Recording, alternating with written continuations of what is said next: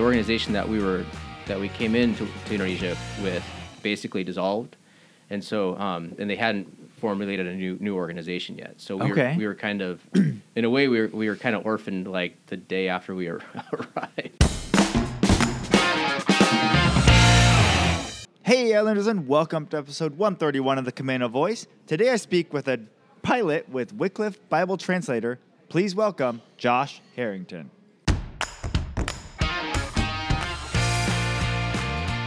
Hi, I'm Brandon Erickson, and you're listening to the Camino Voice podcast, where I interview folks around Camino Island and beyond. If you want to stay up to date on events, businesses, and even hear a little history of this area, subscribe to this podcast and share with your friends. Thanks for listening. Hey, Islanders, and welcome to another episode of the Camino Voice, where we release a new episode every Tuesday. How's your guys' week going? For those of you who don't know, we just survived our opening weekend at the Camino Scoops. So we're back in business. It's reopened. We kicked off this year with a free kids scoop for kids 12 and under. So hopefully you guys got to participate in that. If not, we hope to bring it back next year, depending on how everyone responds. But it seems like everyone is pretty happy with it. So that was a whirlwind of a trip. Trying to get all that ready last week. So that was my week. Hope you guys have a good week. And I'd love to hear from you guys. Remember, it's voice@caminocommons.com. Send me an email. I'd love to hear your thoughts on the episodes, any, new guest ideas you have. And just make sure you guys are still out there, Anyways, this episode, we got to speak with Josh Harrington. And for those of you who don't know anything about mission aviation, which I expect a lot of people that aren't in the church world probably are less familiar with everything that goes into it. Mission aviation is always interesting because it's so much more, like it's a really long road to get there. Most missionary pilots I know have spent over between 5 to 10 years when they decide this is what I want to do to when they actually get to the field and get to start practicing that. So it's a very long road to get there. A lot of commitment, a lot of hardship to get there. But the adventures, the things they get to do out there are just insane. So Josh Harrington actually grew up on Camino Island. So he's a local boy, but no longer. So he and his family are serving in Papua, which for many of you probably know about one of our most popular coffees, the Papua New Guinea coffee. It's on the other side of the island of that. So just to give you a quick kind of overview of Papua, it's very mountainous. There's places along there that you can't get to by road. It's only by flying. So Josh does a lot of flying in and out of very tight, difficult places. And so anyways, we get into all of that and more, including his adventures of getting there and all that. So without further ado, here's my conversation with Josh Harrington. Hey, Islanders, and welcome to another episode of the Camino Voice. Today I'm here with a Wycliffe Bible Translator and pilot. Welcome to the podcast, Josh Harrington. Yeah, hi. Thanks for having me. Yeah. So before we get started, tell us a little bit about Josh. Yeah, I grew up here on the island, and my dad was a general contractor. He built small homes in the Stanwood and the Camino Island area, and we lived off of Cross Island. He had a house up there that he had built. Nice. Very cool. So you grew up on the island then. What kind of, just to put it into a time frame, kind of what was your growing up years like year-wise?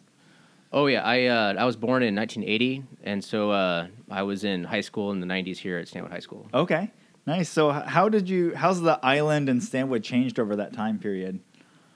Oh, yeah, there's a lot more people and a lot more homes, and you got this cool Terry Corners place now. Nice. So growing up on Camino then, what was kind of your day-to-day life? What did you do down there? Oh, growing up? Well, I played basketball when I was in middle school and high school, and my parents had about 5 acres in the woods, and so I just played in the woods and built street forts and stuff like that. My grandparents, they had a house down by the beach, so in the summers we played at the beach. Okay. Yeah, went crabbing, fishing, stuff like that. Nice. So how many generations have been on Camano then? My grandparents, they moved here back in I think it was the 60s. Okay. They were from Seattle, moved up to retire. And so I guess it's second generation. Nice. Very cool. So did you guys, after your grandparents moved, where were you guys living, or I guess where were your parents at before they moved over onto Camano? Yeah, my dad, he grew up in West Seattle, and then my mom, she grew up here on the island at the country club is where she grew up at. Okay. Yeah. Nice. So then you guys moved here, and then were you born here and everything? Yeah, I was born at Everett General, but yeah, I pretty much lived here the whole time. Okay. Very cool. Yeah, the island's gone through a little bit of changes since then. So yeah. So all right. Very cool. So then, so as you were growing up and everything, you said you played basketball, and you went to Sandwood High as well? Yep. Mm-hmm. Okay. So as you were kind of getting near the end of high school, what were you kind of looking at as far as looking ahead? Yeah, well, after high school, at Church Camino Chapel, a former missionary pilot came up to me and said, "Have you considered mission aviation?" And I didn't know anything about mission aviation, and so there was he said there was a demonstration at the airport, Arlington Airport, Mm-hmm. and it was called Missions at the Airport that Wycliffe was putting on the demonstration. They had these little aircraft called Helo Couriers, and so I went out there to the airport, and I met a Wycliffe missionary pilot, and I asked him what is it that they do, and he said that there's people all over the world that are completely isolated from the outside world. The only way in and out of most of their villages is by air, and so he said what we do is we fly in and out of their villages, and we take basically missionaries and community developers and things like that, so they can have literacy as well as community development stuff like clean water and things like that. And I thought, hey, that'd be kind of fun to be a part of that. Yeah. So then I started flight training. Okay. Mm-hmm. Wow. So was that when you were in high school then? It was right after high school. I had just graduated from high school. Okay. And it was about the year. I think it was the year after. Okay. So was there anything prior to that you had ever thought about aviation, or were you looking at like engineering or anything like that? Well, I had a friend that was taking flight lessons back in high school, and I went up with him one time in the back seat of the airplane, and they were out practicing stalls, and the instructor and he didn't tell us what they were doing. So the airplane was kind of all over the sky, and I thought it was pretty fun to ride along in the back. That was like my first introduction to small aircraft. Okay. Yeah, that's kind of a make it or break it thing. It's either like, this is really cool, or this is terrifying and I'm never doing this again. Yeah. Nice. So, okay, so then you decided that this is kind of a path you wanted to take then. Where did it go from there? Well, there's a Bible college called Moody Bible College back in Chicago, and they provide provide training for missionary pilots and mechanics. And so I applied to them, and I also applied to a school in Arlington Airport called the Mission Aviation Training Academy. Okay. And I was accepted at the flight school in Arlington, so I started my flight training there. Okay. And it was just a flight school, and so I got all my FA certification as well as some training to become a missionary pilot at the airport out there. Okay. And what does all that involve? Because that's slightly different than your standard just going the commercial pilot route, right? Yeah, it's similar, but if you want to be a missionary pilot, you have to also become an aircraft mechanic. Mm-hmm. And so I went to Everett Community College. They had a facility at Payne Field that you can get your A&P license, your airframe and power plant, your aircraft maintenance license, and that was a 2-year program out there. Okay. And so, but yeah, the training, the track to become a missionary pilot was very similar to the track to become a commercial pilot. Okay. Nice. So then, as you were kind of going through all these trainings and things, you said you had applied at Moody, but you didn't end up going there. As you're doing your aviation training and stuff, then were you then starting to apply to other Bible colleges? No, yeah. As soon as I was accepted by Mission Aviation Training Academy, it just kind of made sense. It was more affordable. It was local, and so I basically canceled the application with Moody and it just stayed on with MATA. Okay. And so, did you do all your Bible training stuff with them as well then? Yeah, I'd spent a year doing Bible training the year prior when I was right after high school. It was the year after high school that I did some Bible training in California at this place called Calvary Chapel Bible College in Murrieta. And then I did one semester there. Then I did one semester in Austria. Oh wow! Yeah, they had basically a satellite campus in Austria. So we stayed in a little it was a chalet on a lake, and it was pretty cool. And we took some trips to like Romania and Hungary and Italy and Germany. So it was pretty fun, just traveling around that part of Europe. Yeah. So you said So at that point, were you married then? No, sorry. Yeah. I'm just, oh, okay. Yeah. No. At that point, I was single. So okay. Yeah. Okay. Just me. Yep. Nice. So then, when you were over there, you said you got to visit a bunch of the other countries and stuff like that. What were kind of the highlights of visiting over there?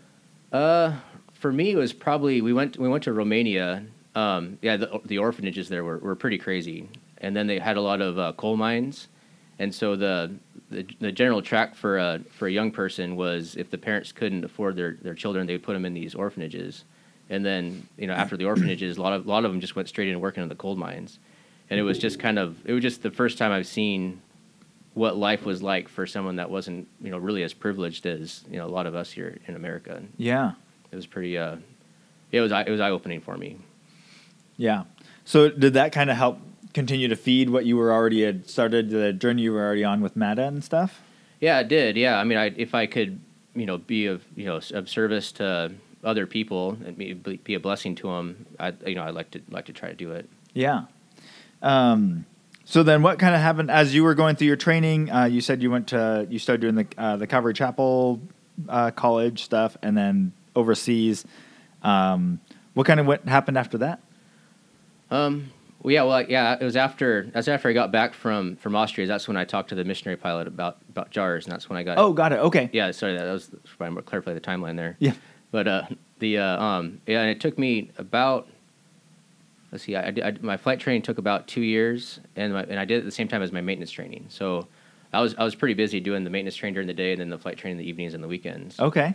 And so it took me about 2 years to get done with the flight and the maintenance, and then I continued on with an online school called Utah Valley University. Okay. And I got a degree in aviation, basically an aviation Bachelor of Science. Yep. And at the time that I was working at a flight school down in Painfield, just instructing people to learn how to fly. Okay. Yeah. Nice. So is it required to have an aviation, like a full degree then to do the work? No, yeah, I mean they do want to see some Bible experience, but or Bible college experience. But as far as become a missionary pilot or mechanic, you just have to have your FA ratings and some experience. Okay, so what kind of drew you to finish out the degree then? Well, yeah, my dad was actually really encouraging me. He said, if you're going to go overseas and fly in the jungle, it's like you really need to leave with a Bachelor of Science. And so I thought, that's probably a good advice, and so that's what I was able to do the online degree while I was working as a flight instructor at Painfield, trying to build experience. Okay, nice. So once you graduated from that, then where did it go from there?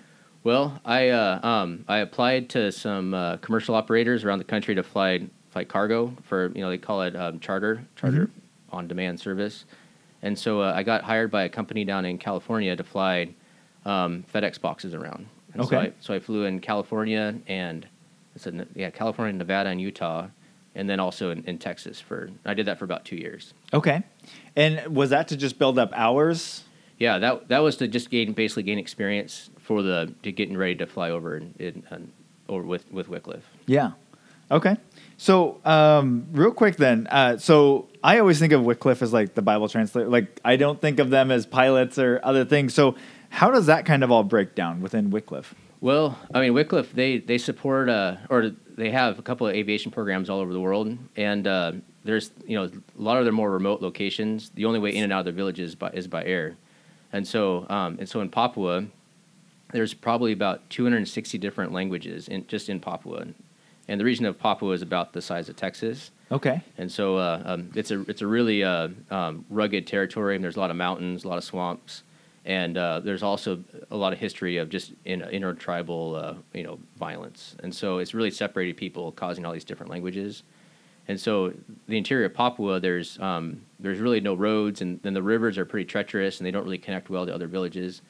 And so really the only way in and out of these locations is either on foot or by air. Okay. And so because of that, and because Wycliffe is trying to reach all these different language groups in Papua. they didn't have a flight program. So they have a flight program over there in Papua, and we've got about, I think right now we have 6 aircraft, and we fly in and out of these little villages. And so we pretty much exist there in order to provide access to all these different villages. Okay. And I think there's like 4 or 5 other locations throughout the world that have similar type environment where aviation is needed in order to basically provide access to these villages. Okay. So does Wycliffe then, like, are they doing translations and stuff with some of these people? Is that part of it as well then? Yeah, that's their main drive.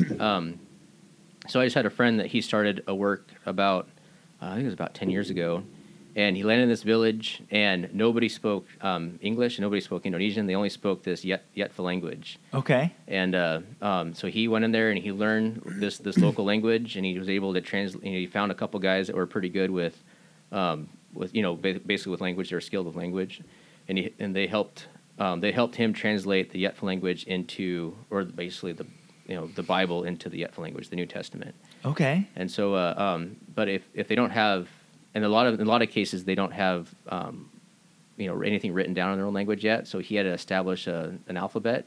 Oh wow. Yeah. So they established an alphabet for this language group, and then they even he had to do a lot of literacy because people, if they don't have an alphabet, they can't be read yet. So yeah.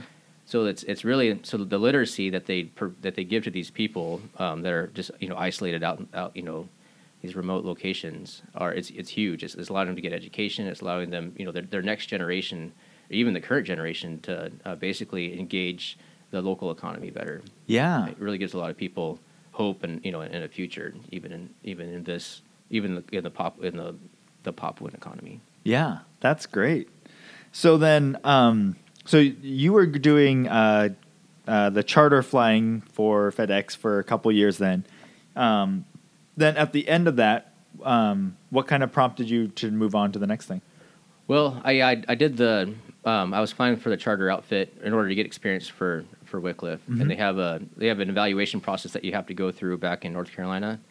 And so I went back there for the 2-week evaluation, and they determined that my skills were capable enough to become a missionary pilot mechanic. So then at that point, I left. I basically resigned from my job here in the States, and I went to go work. Basically work for Wycliffe. Okay, nice. So there's a lot of mission aviation, or not aviation, but mission programs and that are doing things. For Wycliffe, then, is it more of a do you have to go around and start raising support at that point, or what's that kind of look like for you then? Yeah, no, all of us that serve over there in Papua, we churches and friends and family, basically they send us, so we have to raise our own support to mm-hmm. go. Yeah, and then but pretty much what we do is we raise the support, and people will send that money into Wycliffe. Okay, and then from that money, then Wycliffe will then provide us the funds for living over there. Okay, nice. So then, how long did that take you once you decided that you were able to quit the charter job then? How long did it take you to start going around and gather everything so you could actually take off? Yeah, well, in the when I started my training with Wycliffe, I met my wife, Amber. Her name at the time was Amber Cunningham. Okay. And so right when we got done with the training, we got married. And after we got married, they wanted us to be in the States for about a year. Okay. And so at the end of the year, it just worked out that we had our support all raised up, and we were ready to go. So we got our visas to go to Indonesia on, I think it was like 2 or 3 days after our first anniversary. Okay. So we got on a plane, went over to Jakarta for language school. Okay. Yeah. Nice. So how did that go then? It was pretty crazy. We got to Jakarta, and we did like a 4-week orientation in Jakarta. And at the end of our orientation, they says, well, your language school is in another town called Bandung. It's about a 3 or 4 hour bus ride from Jakarta. And we didn't know which direction it was. And we had not studied Indonesian before we left, and so we didn't know the language. And so we didn't really know how we were going to get there, but we just happened to meet up with another guy that was going back to Bandung to basically pack up his house and leave. And so we hitched a ride with him and went up to Bandung, and he dropped us off. And he says, well, I was renting this house because he had just finished language school, and he was actually going on to Papua. Okay. He says, if you want to just basically talk to the landlord and just rent the house after me, because you can do that. So he talked to the landlord because we didn't know any of the Indonesian yet. And yeah. Basically, we paid him rent for, I think it was 6 months or something like that. And then our coworker left, and we were we were left here in Bandung, this little village. Yeah. And he made an agreement with the next door neighbor who had a little moped, and he said, you basically give him $5 a month, and you can borrow this guy's moped. Okay. And so our coworker drove off, and we're in the middle of nowhere. Oh, not middle of nowhere, but we're in the middle of Bandung, but we don't know where we're at. We can't speak Indonesian at all. And so I go over to the neighbor, and I did know one word, key, was kunci. Okay. And so I just kind of grunted at my neighbor. I said kunci. And he handed me the keys to his bike, and then Amber and I went down into town. We found a Pizza Hut, and we had Pizza Hut that night for dinner. That kind of calmed us down a little bit. Wow. Okay. So did you guys it doesn't sound like you went with, there was no group or anything. It was just, they just sent you over there and were like, figure it out? Yeah, well, we were basically coming in. I think it was 2008 during the financial crisis, and so there was a lot of people that had to go home, and then there was also the organization that we came into Indonesia with basically dissolved, and so and they hadn't formulated a new organization yet. So we were kind of in a way we were kind of orphaned like the day after we arrived. But we had a plan. I mean, we had basically we were scheduled to go to a language school that was already set up, and so we just reported to the language school in a week or two, and we just started learning the language there. Okay. So we figured it out once we kind of got the language down a little bit, and we met some more people, and it wasn't quite so nuts. Yeah, but that's crazy that you guys didn't have like housing and all that set up for you guys, or like a plan at least. Yeah, there was no plan. Yeah. But I mean, Bandung it's a city, and so like even if you go find a hotel, you could probably find a hotel pretty easily. Yeah. But we didn't know. I mean, it was we're in our mid-20s and just trying to figure it out. Yeah. Wow. Crazy. So then you guys start getting into language school, so you can actually talk to everybody. And yeah. How was that for you guys? Did you guys pick it up pretty quick? Oh, well, yeah. Both Amber and I aren't super gifted in language, at least as much as other people are there. But yeah, we picked it up well enough to be able to get around, and we met some other people, and we were able to see and do some cool stuff in Java. And yeah, it was a great experience. I really enjoyed it. I think we were there for about nine months. Okay. Yeah. Nice. Yep. So you guys finally start figuring all that out and get it all together, and then you guys start coming near the end of language school. And you said you were kind of orphaned organizationally at that point. So how did you guys know what the next step was after you guys were done with language school? Well, we were still planning on going. I mean, the organization that basically was going to take care of our orientation, that's the one that dissolved. But when we're over there, we work with it's a nonprofit organization. They call it Yayasan, called Yajasi, and Yajasi was still there. And so after language school, we just went to Papua, just got on a plane and flew out to Papua, and I worked with Yajasi as a pilot mechanic. Okay. And my wife, she worked at a local international school, and it was the same thing. As the international school there is a nonprofit organization, and so then they teach missionary kids, grades kindergarten through high school. Okay. So she taught sixth grade. I think it was sixth grade math and English. Okay. Was that her background prior to going over? Yeah, she was going with Wycliffe to be a school teacher. Okay. And so so she was trained as a school teacher. Very cool. So you guys finally make it over there then. So just for context, how long was it then that you guys decided that you would to start training with in Arlington to when you actually got boots on the ground in Papua? I think my first flight was in September of '99, and then we got to Papua in June of 2008. Okay. Yeah. Then we got to language school in June 2008, and we got to Papua in April of 2009. Okay.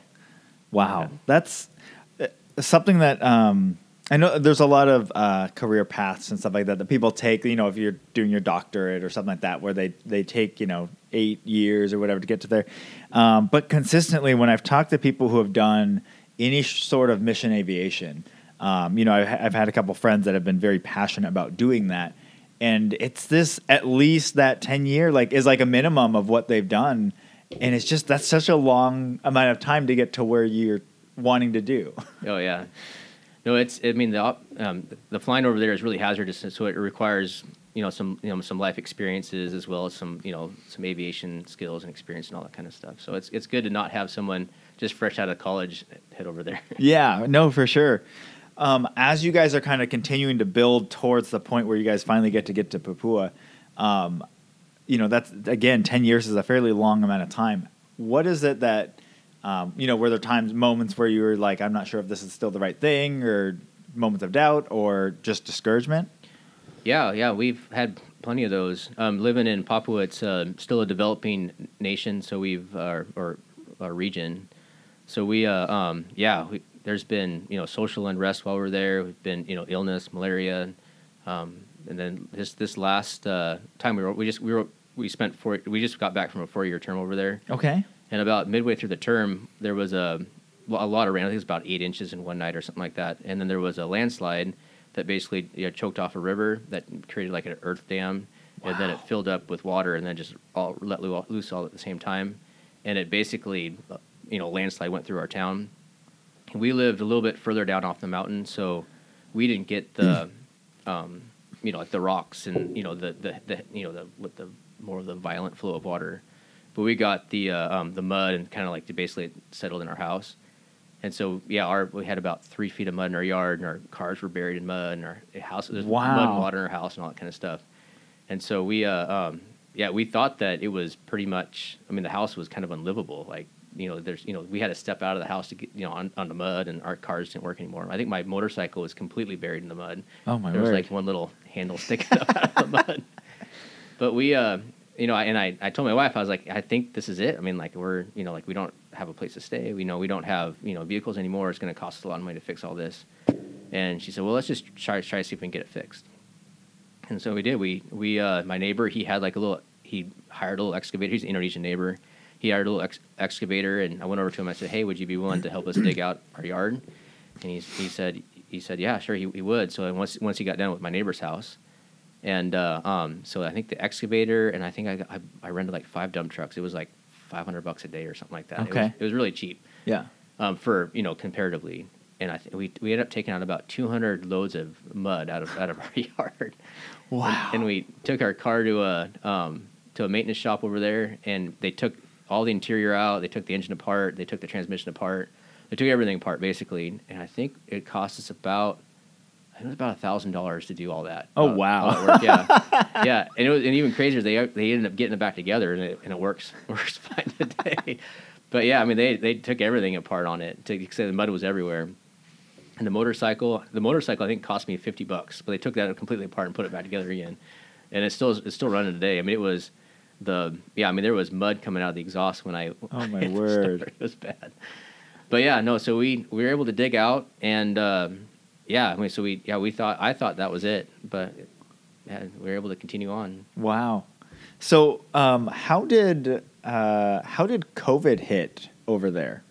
Yeah, we were there during COVID, and we started hearing rumors of this virus or whatever, and Papua ended up shutting down the province, and so they said no flights in or out, and then there was also no boat traffic in or out. So if you were on the island, you were there, and if you're off, you couldn't get on. Wow. And then the same thing for the interior villages. So we've got probably about we got about 12 different people that we serve, or 12 different expat teams on the island that we serve interior. Okay. And so they were most of them were stuck where they were at.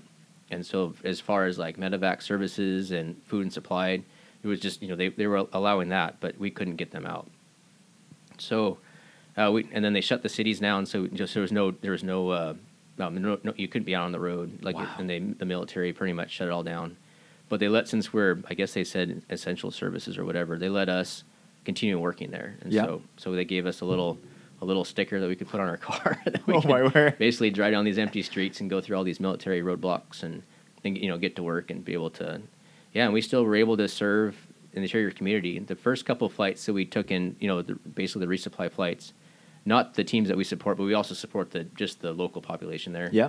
We'd land with a full load of rice and food and all that, and they didn't want the stuff to come off the airplane. So even out in the middle of the jungle where there's no internet, they knew about this virus that was going through the world. Yeah. And no one really understood at the time. It was really early on. No one really knew exactly how severe it was and all that. And so they wouldn't let the pilot get out, and they wouldn't let the pilot like take all the food supplied out. Wow. So the pilot had to basically turn around and just take off again with a plane full of rice. Oh my word. So they but then slowly they were able to educate people. It's like, it's fine, that you're not gonna get sick based upon just a box of rice or whatever. Yeah. Yeah. And so it wasn't quite that biohazard or whatever. Yeah. Yeah. Wow. So yeah, but then then I think they were closed down we were like that for about 3 months, I think. So there's no in or out transportation for about 3 months. Okay. And then the U.S. Embassy, they ended up sending a flight into Papua to take out any of the higher risk individuals.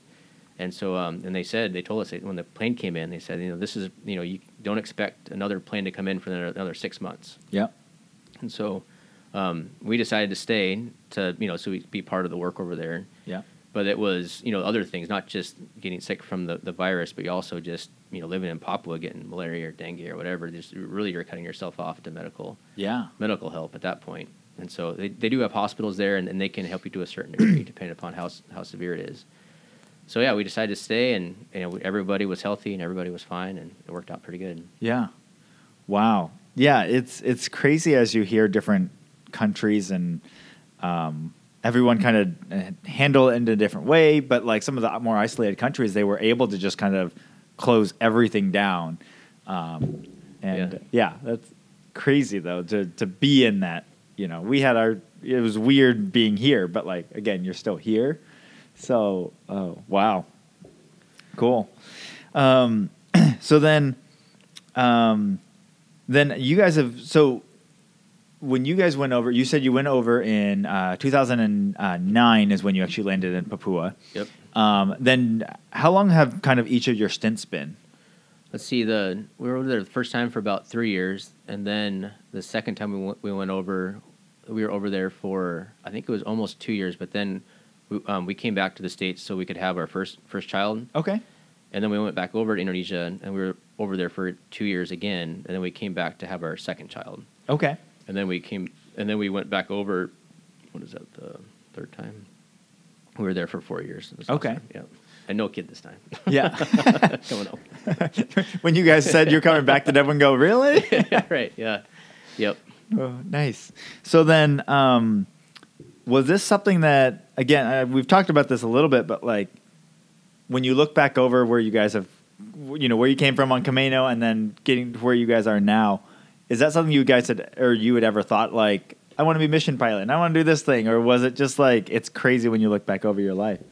Yeah, no, it is. I mean, both Amber and I, my wife, she grew up in Texas and I grew up here on Camino Island. So we don't really have a lot of cross-cultural living experience. And I never would have thought that we would have been, serving and living over there for the last 13 years. It's pretty, but we love it and we want to go back and we don't really have any plans of stopping. But yeah. It's definitely been a pretty major adjustment. We were still adjusting to the culture over there, trying to learn it and try not to. By this point, we should have it figured out, but we're still learning. Yeah. So, what would you say are some of the biggest cultural differences when you guys are over there versus here? There's a really strong sense of community over there. I mean, there is here too in different pockets, but over there, they're very the Indonesian people, to make a generalization, are very relational. And and there's a really strong sense of community within families as well as even outside of families, and kind of like almost like a village type scenario. Okay. And I mean they're a developing nation. In some places they're just basically a first world city in different cities in Indonesia. So it's an island nation. And so there's a lot of different cultures. I mean, in Papua, there's 260 different languages. Yeah, that's crazy. Or all over Indonesia, there's probably, I don't know the exact number, but there's a lot of different languages in Indonesia. Yeah. Representing a lot of different cultures. And a lot of the main islands kind of have their own general feel to it. Mm-hmm.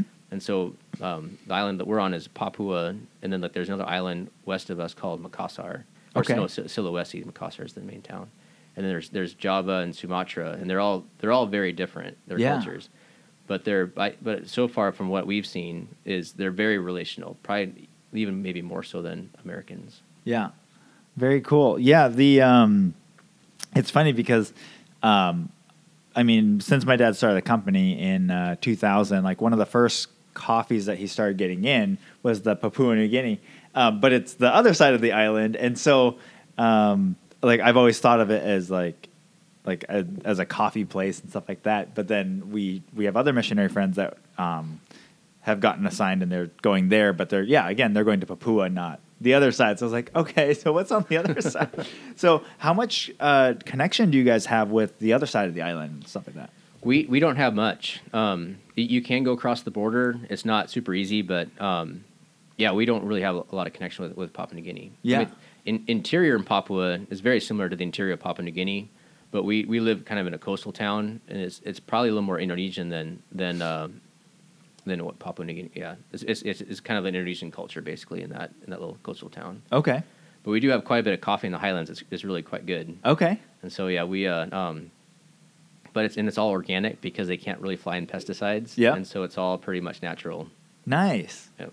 Very cool. And so are there a lot of local coffee farms in there that do that? Yeah. There's a lot of local coffee farms in the highlands of Papua. Yeah. Okay. They normally dry it in the highlands and then they bring it down to the city to sell, and I think most of it's sold like in Java.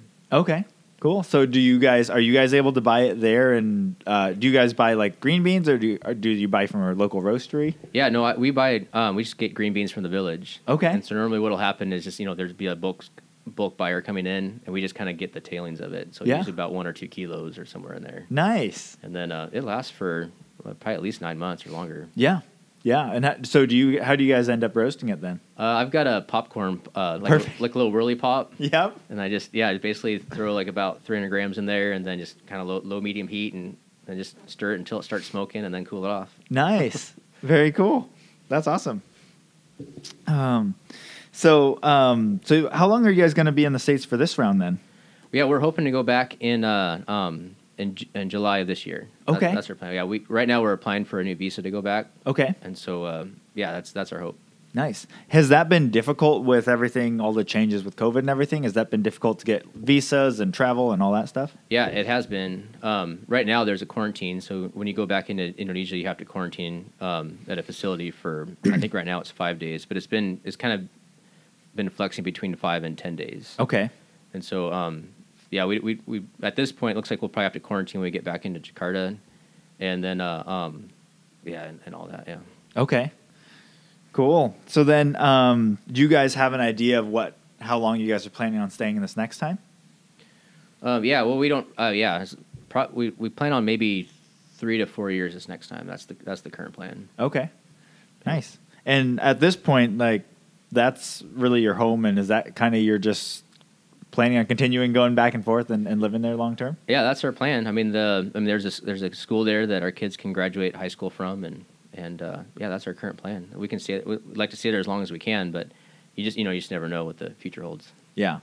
Yeah, that's I feel like within the world of missions in general, it's like things just change so drastically in an instant. Oh yeah. And so we've seen that many times with some of our friends as well. Mm-hmm. So awesome. And then so so you guys are just continuing to do that and stay there long term then? Yeah, that's the plan. Yeah, I mean, as long as our health stays good and Papua stays peaceful and they give us visas, we'll go back. Yep. Nice. Very cool. Well, I like to end every podcast with some rapid fire questions. So the first one is, what purchase of $100 or less have you enjoyed the most in the last 3 months? Let's see. I got a cold brew coffee maker. Oh, nice. And a couple months ago. It was pretty good. Nice. Yeah, I mean, I never really had cold brew before, but okay. My wife introduced me to it, and it's pretty amazing stuff. Yeah. Well, especially if you have some of those hotter days and hot coffee's not always great. Yeah. All right. Who is the most influential person outside of your family in your life? I'd have to say it was probably he started the flight school at MATA, and he was my primary flight instructor, Mike Kroll, and he introduced me into the world of aviation, and he kind of helped guide me along to how to get the training experience needed to become, a missionary pilot mechanic. Yeah. Nice. Very cool. Okay. So, fill in the blank in this question. I know this is weird, but I've always wanted to blank. Oh yeah, I think it'd be fun to like fly into some country or some city in Eastern Europe and then take a train or multiple trains to England. Nice. Go through the channel. Yeah. Very cool. All right. Who's an interesting or fascinating person that I should interview next? I think you should interview Derek Fekes with Roots. Okay. Nice. All right. What piece of advice would you give your 20-year-old self? I'd say sell the Toyota Tacoma and buy some Amazon stock. Awesome. Sounds good. All right. Well, thank you so much for joining me on the podcast today. All right. Thanks. Thanks, Brandon. All right. And Islanders, I will talk to you on the next one. Well, a big thank you to Josh Harrington for joining me on the podcast today, and thank you for listening. If you want to support Josh Harrington and his family and what they're doing, you can go to the show notes of this podcast and click on the link to help support them. Thanks for listening, and see you next time.